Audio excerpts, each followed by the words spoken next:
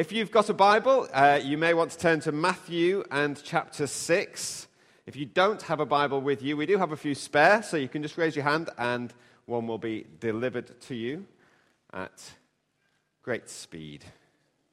And the words will be appearing on the screen behind me as well of the verses that I touch on. So you've got a few options there. But we're going to look at Matthew chapter 6.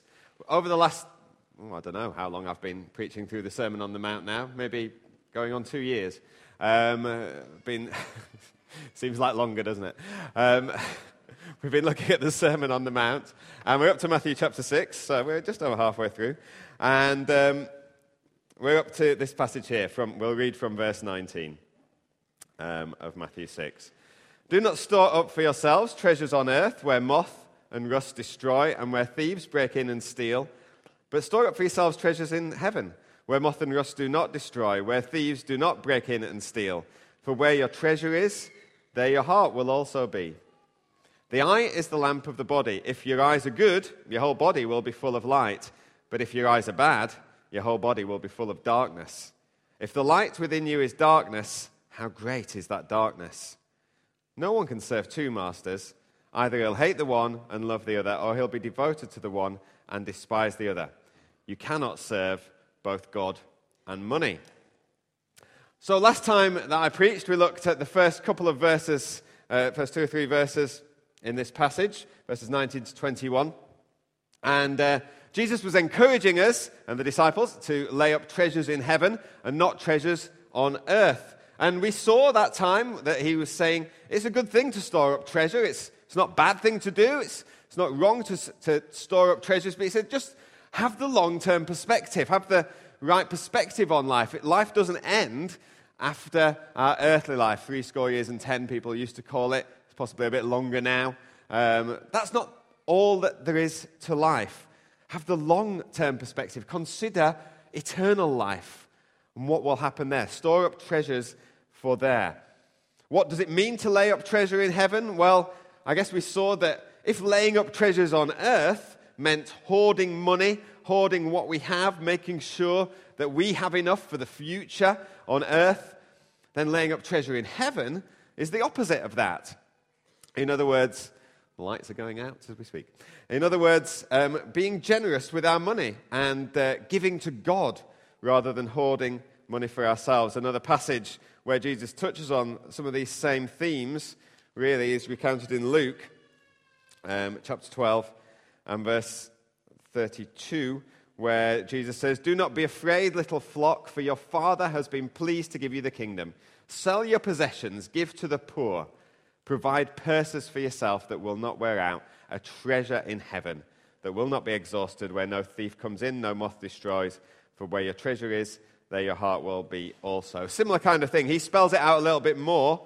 Sell your possessions, give to the poor. In other words, don't just think about money for yourself.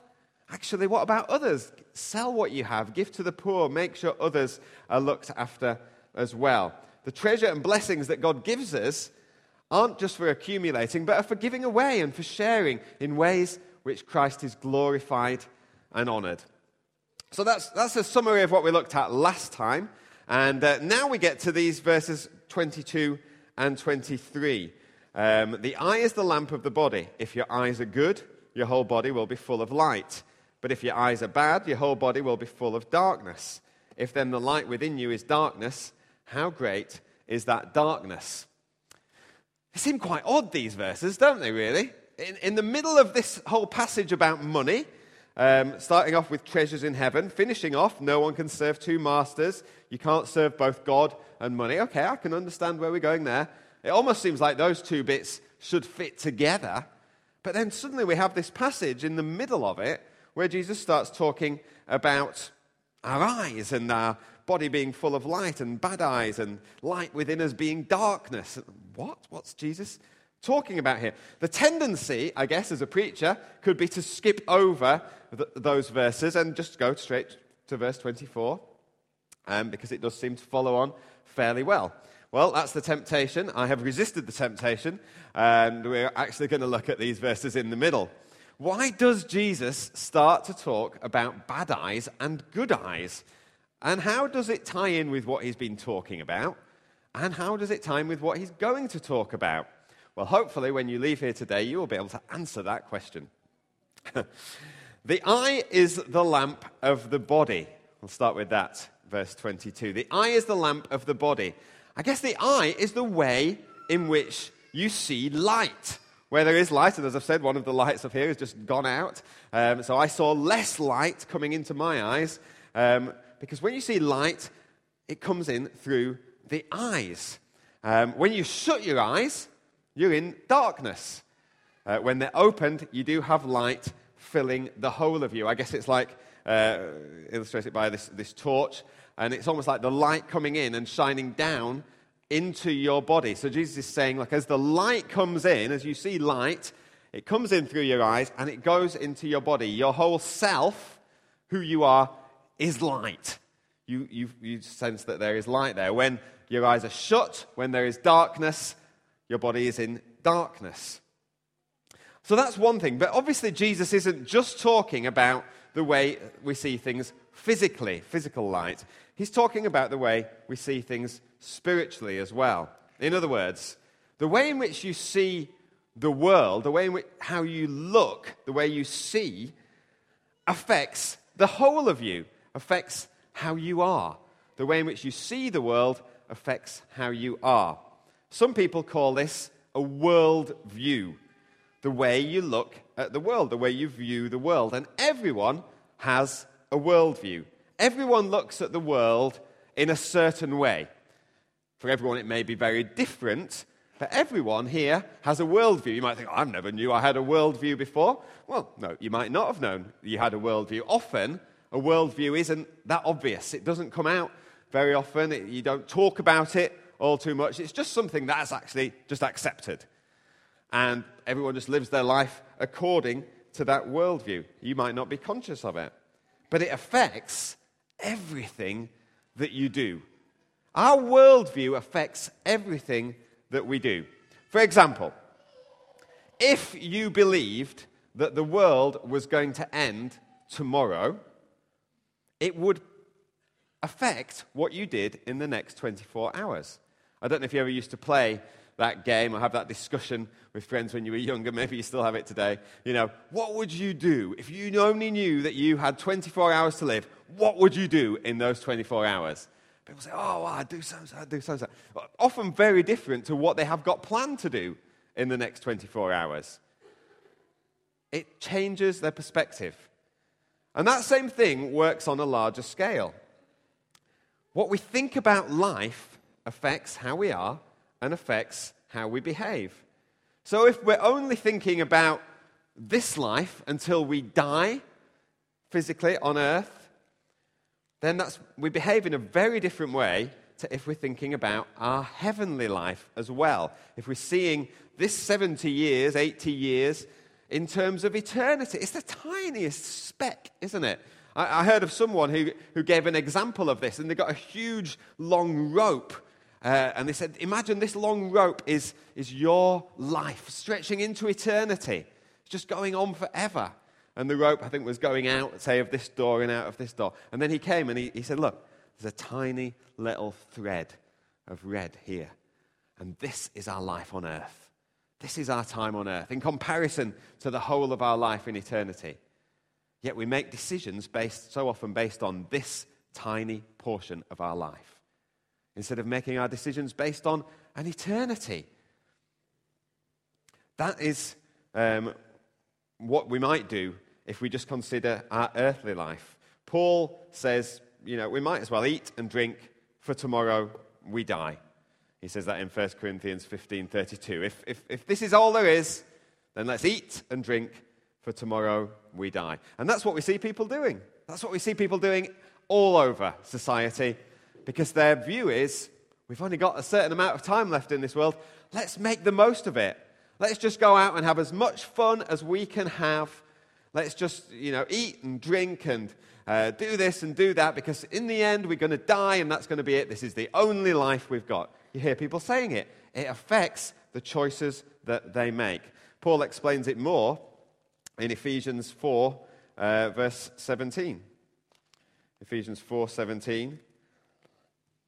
He's encouraging the Ephesians, and he says, I tell you this, I insist on it in the Lord. You must no longer live as the Gentiles do. How we've just described is how the Gentiles live. In the futility of their thinking.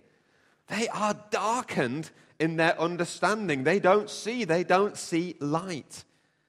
And they're separated from the life of God because of the ignorance that is in them due to the hardening of their hearts. That's their thinking. That's how they see things. And then he says, having lost all sensitivity, they give themselves over to sensuality so as to indulge in every kind of impurity with a continual lust for more. He's saying this is how they see, and therefore, this is what they do. They just continually indulge in every kind of impurity, and they've got a continual lust for more. They just want more and more of this immorality, this impurity. It's their worldview. Some people have a worldview which does think about life after death, but it's still a warped worldview. For example, extremist Muslims, for example, who believe that their God will reward them if they kill non-Muslims. Obviously, that isn't the view of most Muslims, but some extremists, and I guess the extremists in other religions as well, might then see this, that their God will reward them if they make sacrifices. And so that worldview helps them to give their own lives. It's still a wrong worldview. Their eyes are still bad, but their worldview is affecting them. They've got bad eyes. Jesus called the Pharisees blind fools and blind guides in Matthew 23, verses 16 and 17. They were the religious leaders of the day. Jesus said, you're blind. You can't see. You don't see the light. Your eyes are bad. Hey, light's back on. Jesus is saying, if our eyes are good, our worldview is right. And we see things in the right way. And then the whole of ourselves will be good. And our actions will be good and follow. If our eyes are bad, we'll be filled with darkness. So that's what kind of Jesus is talking about here, about the eye being the lamp of the body. If your eyes are good, your whole body will be full of light. If your eyes are bad, your whole body is full of darkness. But the question remains, Jesus, what has this got to do with what you were talking about before? What's it got to do with storing up treasures on earth? What's it got to do with serving God and money? And to answer that question, we have to look at another passage to give us some clues on this. And actually, it still needs a little bit more explanation. So please follow me on this. We're going to Matthew 20, the parable of the workers in the vineyard.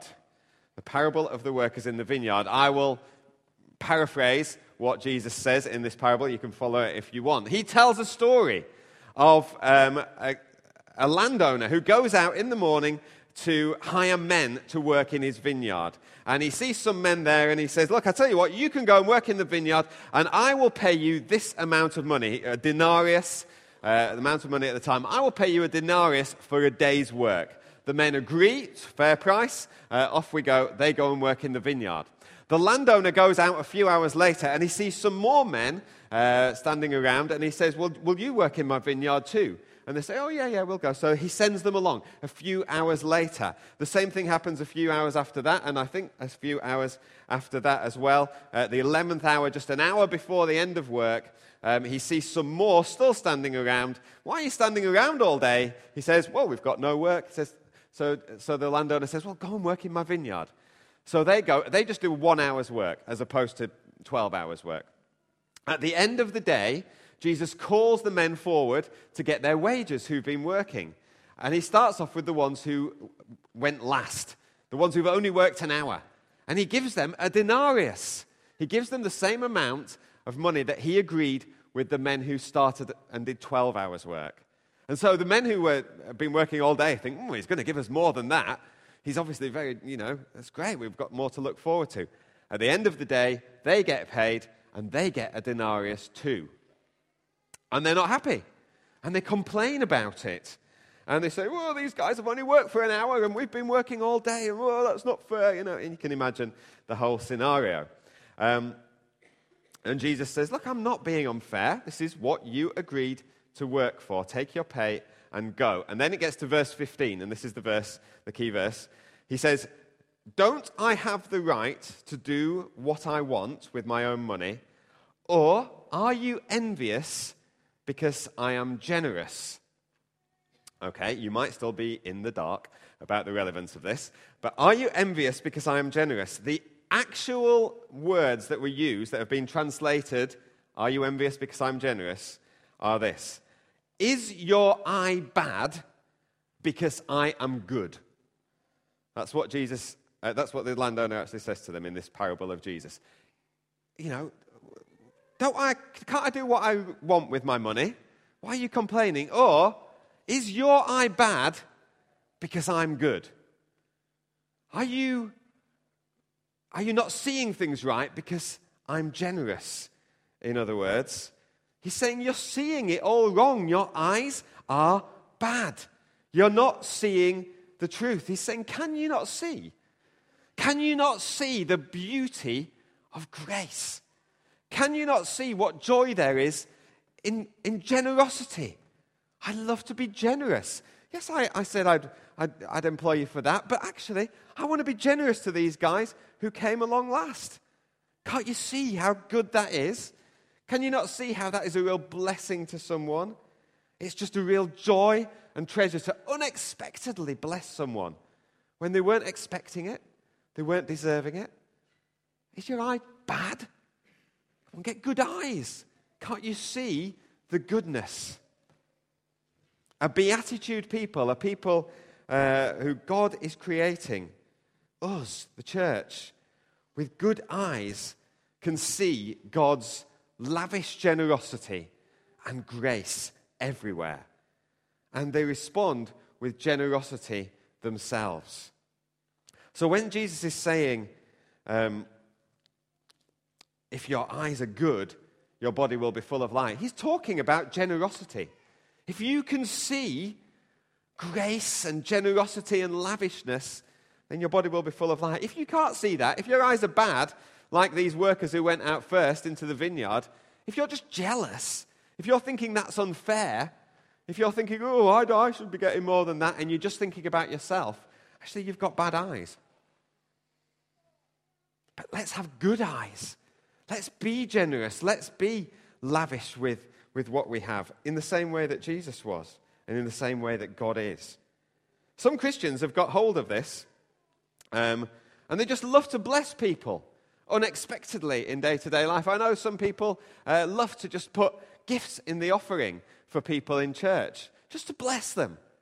And maybe those people are in real need and maybe they're not. Because it doesn't matter. We just want to bless you. What wonderful things. Or other ways, just in life, in society. I know some Christians who go around and they do things like they go and fill their car up with petrol, and there might be a car filling up next to them, and they'll go in and they'll pay, and they'll say, and actually, I want to pay for that guy's as well next to me. So they pay for it. So when the guy gets to the front of the queue to pay for his petrol, they go, well, no, your petrol's been paid for. What? What's that about? Who does that? Actually, Christians just think, this is great. I'll just do that. It's fun. They're enjoying it. Or maybe on a smaller scale basis, just think, I'm mowing my lawn. I tell you what, my neighbour's out at work. I'll go and mow their lawn as well. So when they get back home from work, their lawn's been mowed. I just want to bless them in that. Or, I don't know, whatever. You could do so many things. You could go to the library and pay your library fines if you've got fines. And you could say, actually, look, here's some money. Anyone who comes in today with a fine, actually, I want you to pay it out of this money. So no one pays their library fines today. There's all sorts of ways you can think about it. And it's not obvious that it's like, oh, there's an evangelistic opportunity here. We're going to, it's great if people know that. But actually, it's just about being generous. It's just about having a view of things and a view of money and a view of the world. Some people get hold of that. If you start to look for opportunities to be generous, you'll see them if you've got good eyes. So in Matthew 6:23, Jesus is saying, an eye that can't see the beauty of generosity is blind to the true and godly things of the world. It's like they're stumbling around in darkness. And Jesus says, oh, how great is that darkness. How sad. How sad that people who are meant to be godly are actually stumbling around in darkness. There's no light in them. They cannot see. What a sad and dark life if we're missing out on the joy of being generous. And we're just consumed by what we can gather for ourselves. We're just thinking about the next thing we can buy for ourselves with our money. Once we've understood what it means to have good eyes or bad eyes, we can understand why Jesus includes this here, because it follows on perfectly. He's already been contrasting treasures on earth or treasures in heaven. You've got a choice. You can lay up treasures on earth or you can lay up treasures in heaven. He's saying you might have bad eyes or you might have good eyes. Or he says you might worship money, you might worship mammon, or you might worship God. And he's saying in verse 24, you can't worship both. You can't worship God and money. There's no middle ground. You can't serve two masters. We might think, well, of course we can serve two masters. I've got two jobs. I've got a part-time job. I've got another job. I can work for two bosses. That's not what Jesus was talking about here. When he says you can't serve two masters, he was mainly talking about the imagery of slavery, really. If you're owned as a slave, if you've got a slave master, he's your master. You can't have two masters. You're slave to one or the other. Paul talks about it, doesn't he, when he talks about being either a slave to sin or being a slave to righteousness. You're one or the other. You're one or the other. You can't be slaves to both. You'd be set free from being a slave to one and then come into being a slave to the other. So Jesus was talking about, you can't serve God and money. You can't do both.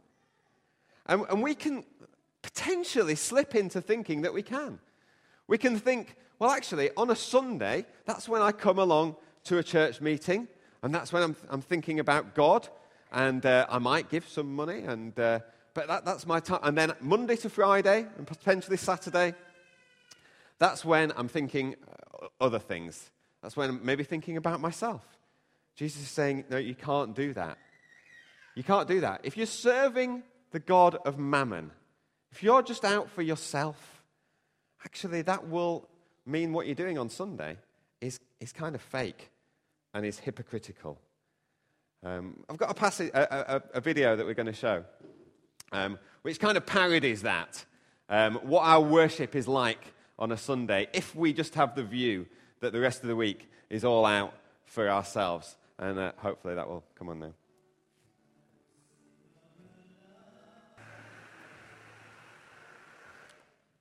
As I say, it's a parody, but if we're just thinking in compartmentalized ways, if we're just thinking, well, it's just about Sunday, and actually the rest of our life we do what we want, that's what our Sunday worship is. We're just thinking, it's just about ourselves, really. It's just tokenism.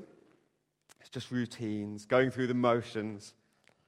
That's not what God wants for us. God is making us a people who serve and love him and are filled with his Spirit and see things the way he sees them.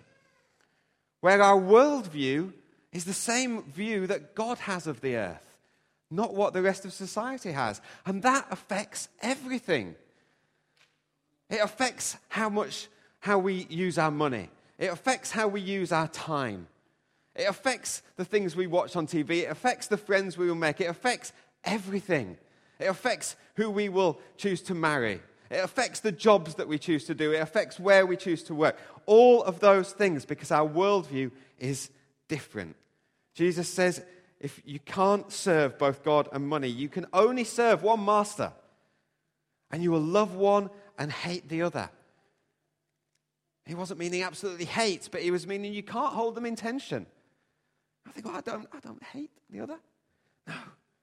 But you'll see it for what it is. You'll see that it's an idol. It's a false god.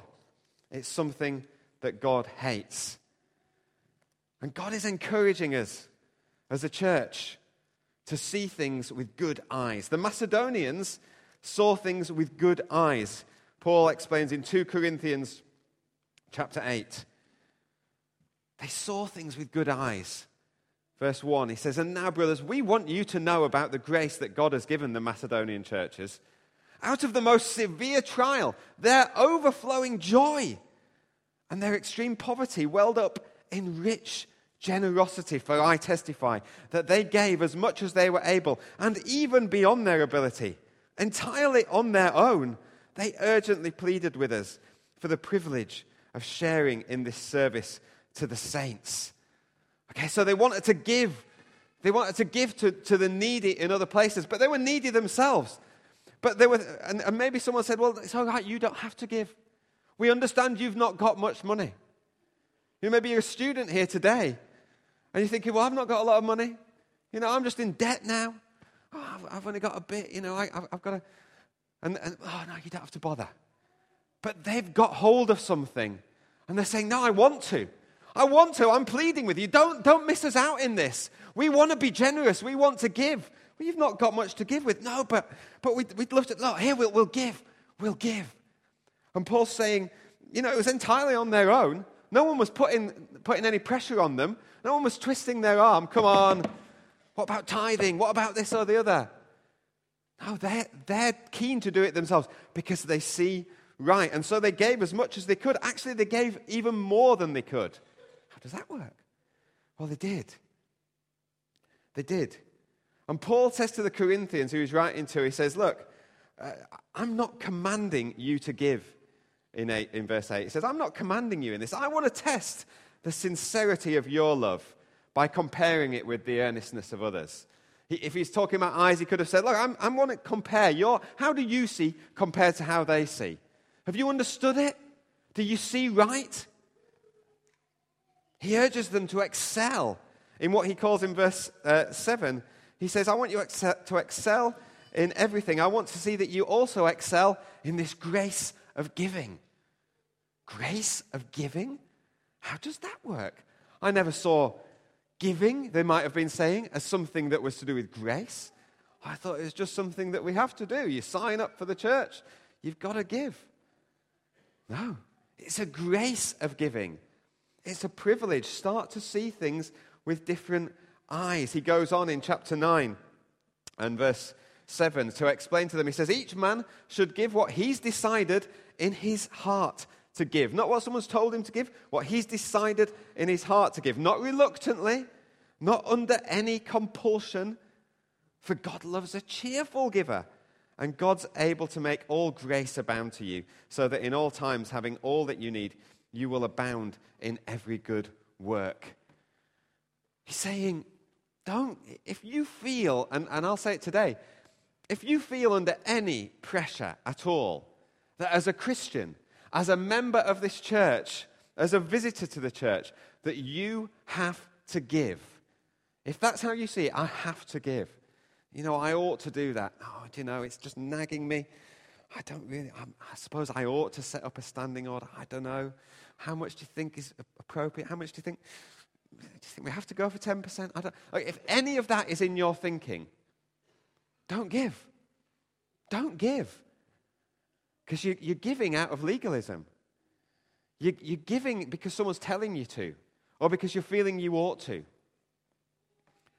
Pray that God helps you to see. That's what I would say. Pray that God helps you to see. And then as you see things differently, as your worldview changes, actually your actions will change. And suddenly giving and generosity will become something that is grace. The grace of giving. It'll be something that you do with generosity and with cheerfulness and with joy, as Paul is describing it. If those passages just seem like a million miles away from your experience, please, don't give. Don't give because you ought. Give because you want to. Give because you see something of God in this. I guess the question to ask ourselves this morning then is, how are our eyes? What's our eyesight like? It's good to get your eyes checked out from time to time. I got mine checked out, and then I keep getting a letter every year saying it's about time you got your eyes checked out again. And I'm thinking, do I need to? I don't, and I'm terrible at doing it. I just think, no, put that to one side. But it's good to get your eyes checked out from time to time, because we can think that we're seeing okay. Because things start to deteriorate, don't they, bit by bit. And so you can't remember what it was like when you saw clearly. You might be seeing things very fuzzily. You know, for all I know, maybe I should be able to see the people's faces on the front row. I don't know. But it's quite a bonus not doing, but sorry about that. Only joking. I've totally lost my thread now. It's good to get your eyes tested.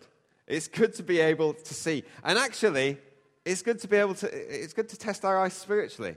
Now, eye tests are not pleasant experiences in my own experience, especially when they say, just put your head to this thing.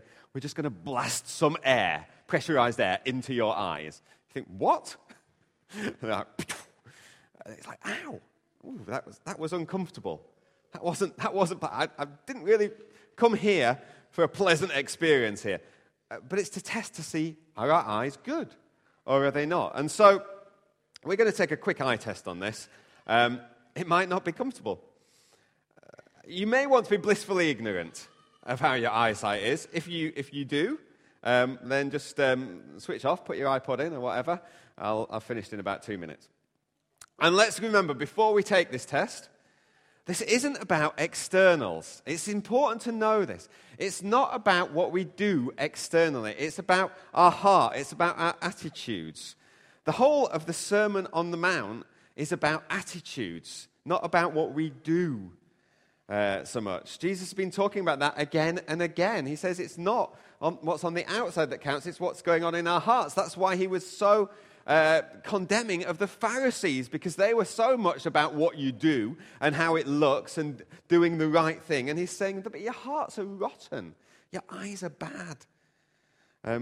God is judging our hearts. Legalism in this area tells us what to do.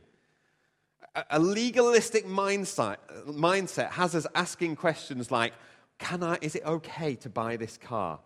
Is it all right if I get this iPad? Is it okay to have home contents insurance? Is it all right to get a pension? That's a legalistic mindset. Is it all right to do this or do that? It's about our hearts.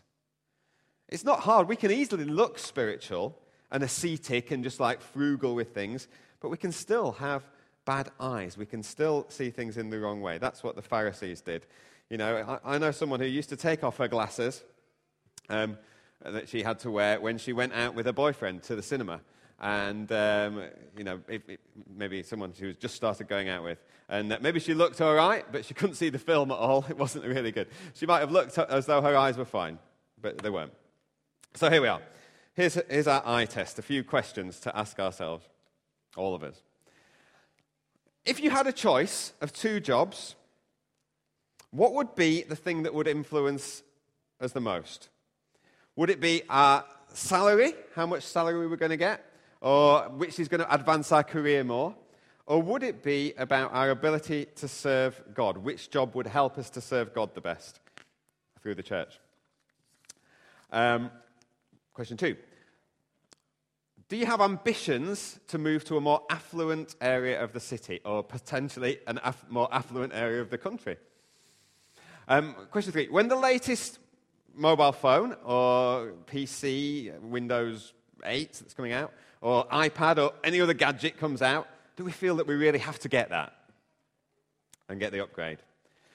Do we constantly feel the need to get new clothes in order to keep up with the latest fashion?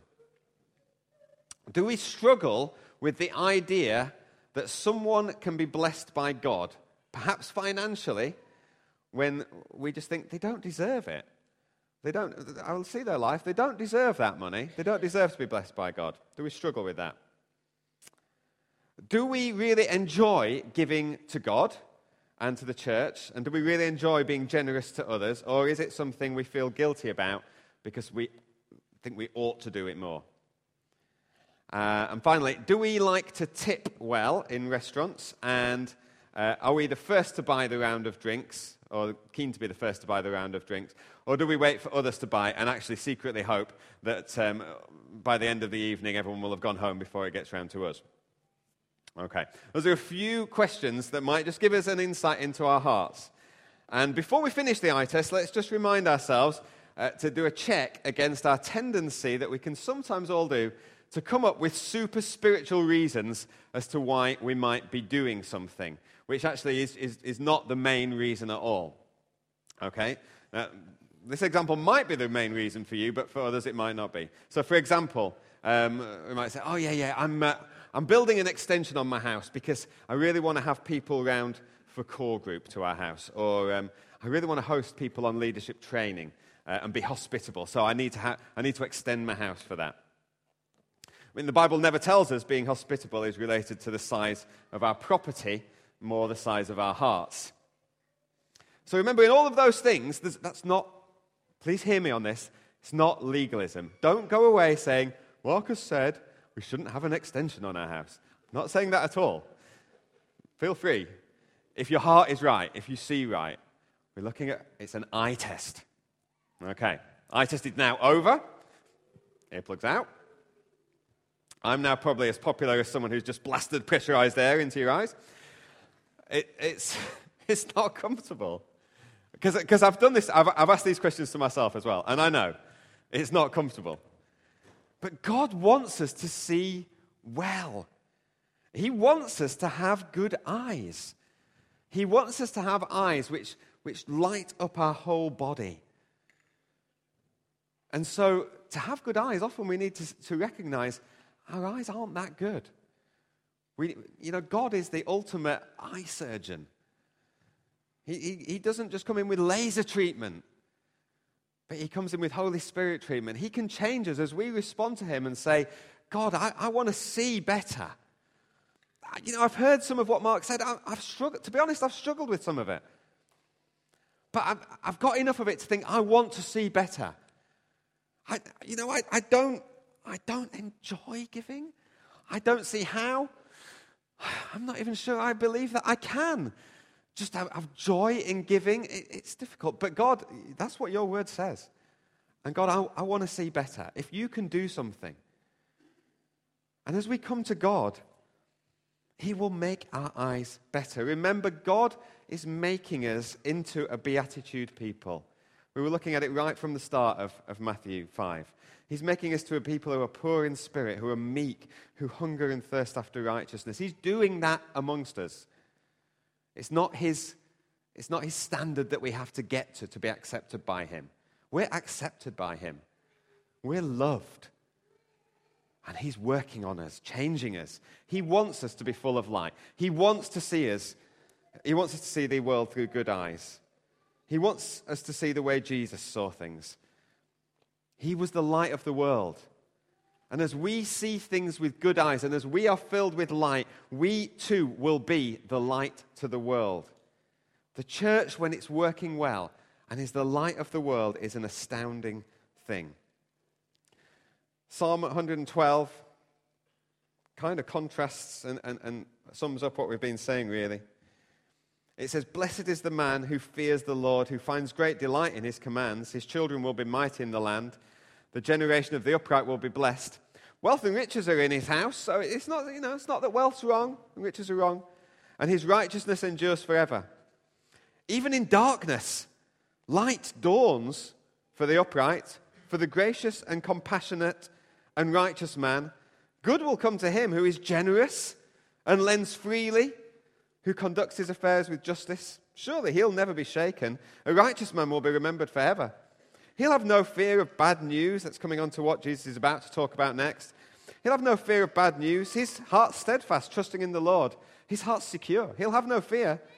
In the end, he'll look with triumph on his foes. He has scattered abroad his gifts to the poor. His righteousness endures forever. His horn will be lifted high in honor. The wicked man will see and be vexed. He'll gnash his teeth and waste away. The longings of the wicked will come to nothing." This man who is abounding in wealth and riches, but yet he's seeing right. He's being generous. He's scattering about his gifts to the poor and needy. He's being generous. He's lending freely. He's seeing with good eyes. And God is commending him. That's who we want to be. And corporately as a church, that's what we want to be. Let's, as a church, let's have it our ambition to be characterized by our generosity. It's interesting, isn't it? Students often at this time of year, they'll come around. Maybe some of you are doing it here. They'll come and visit church after church. What's this church like? What's that church like? And very quickly, you can characterize a certain church. Oh, this church has really good worship times. This church has got really good preaching. This church has got, they're really committed to prayer. Well, obviously, we want to be all of those things. But we also want to be a church that people see and say, actually, they're such a generous church. There's such a joy in giving. There's such a lavishness among the congregation. And as the church corporately, we're so generous. Let's want to be like that. A church who serves only one master, God, not mammon, and who shines out God's light to a dark, dark world. Let's pray.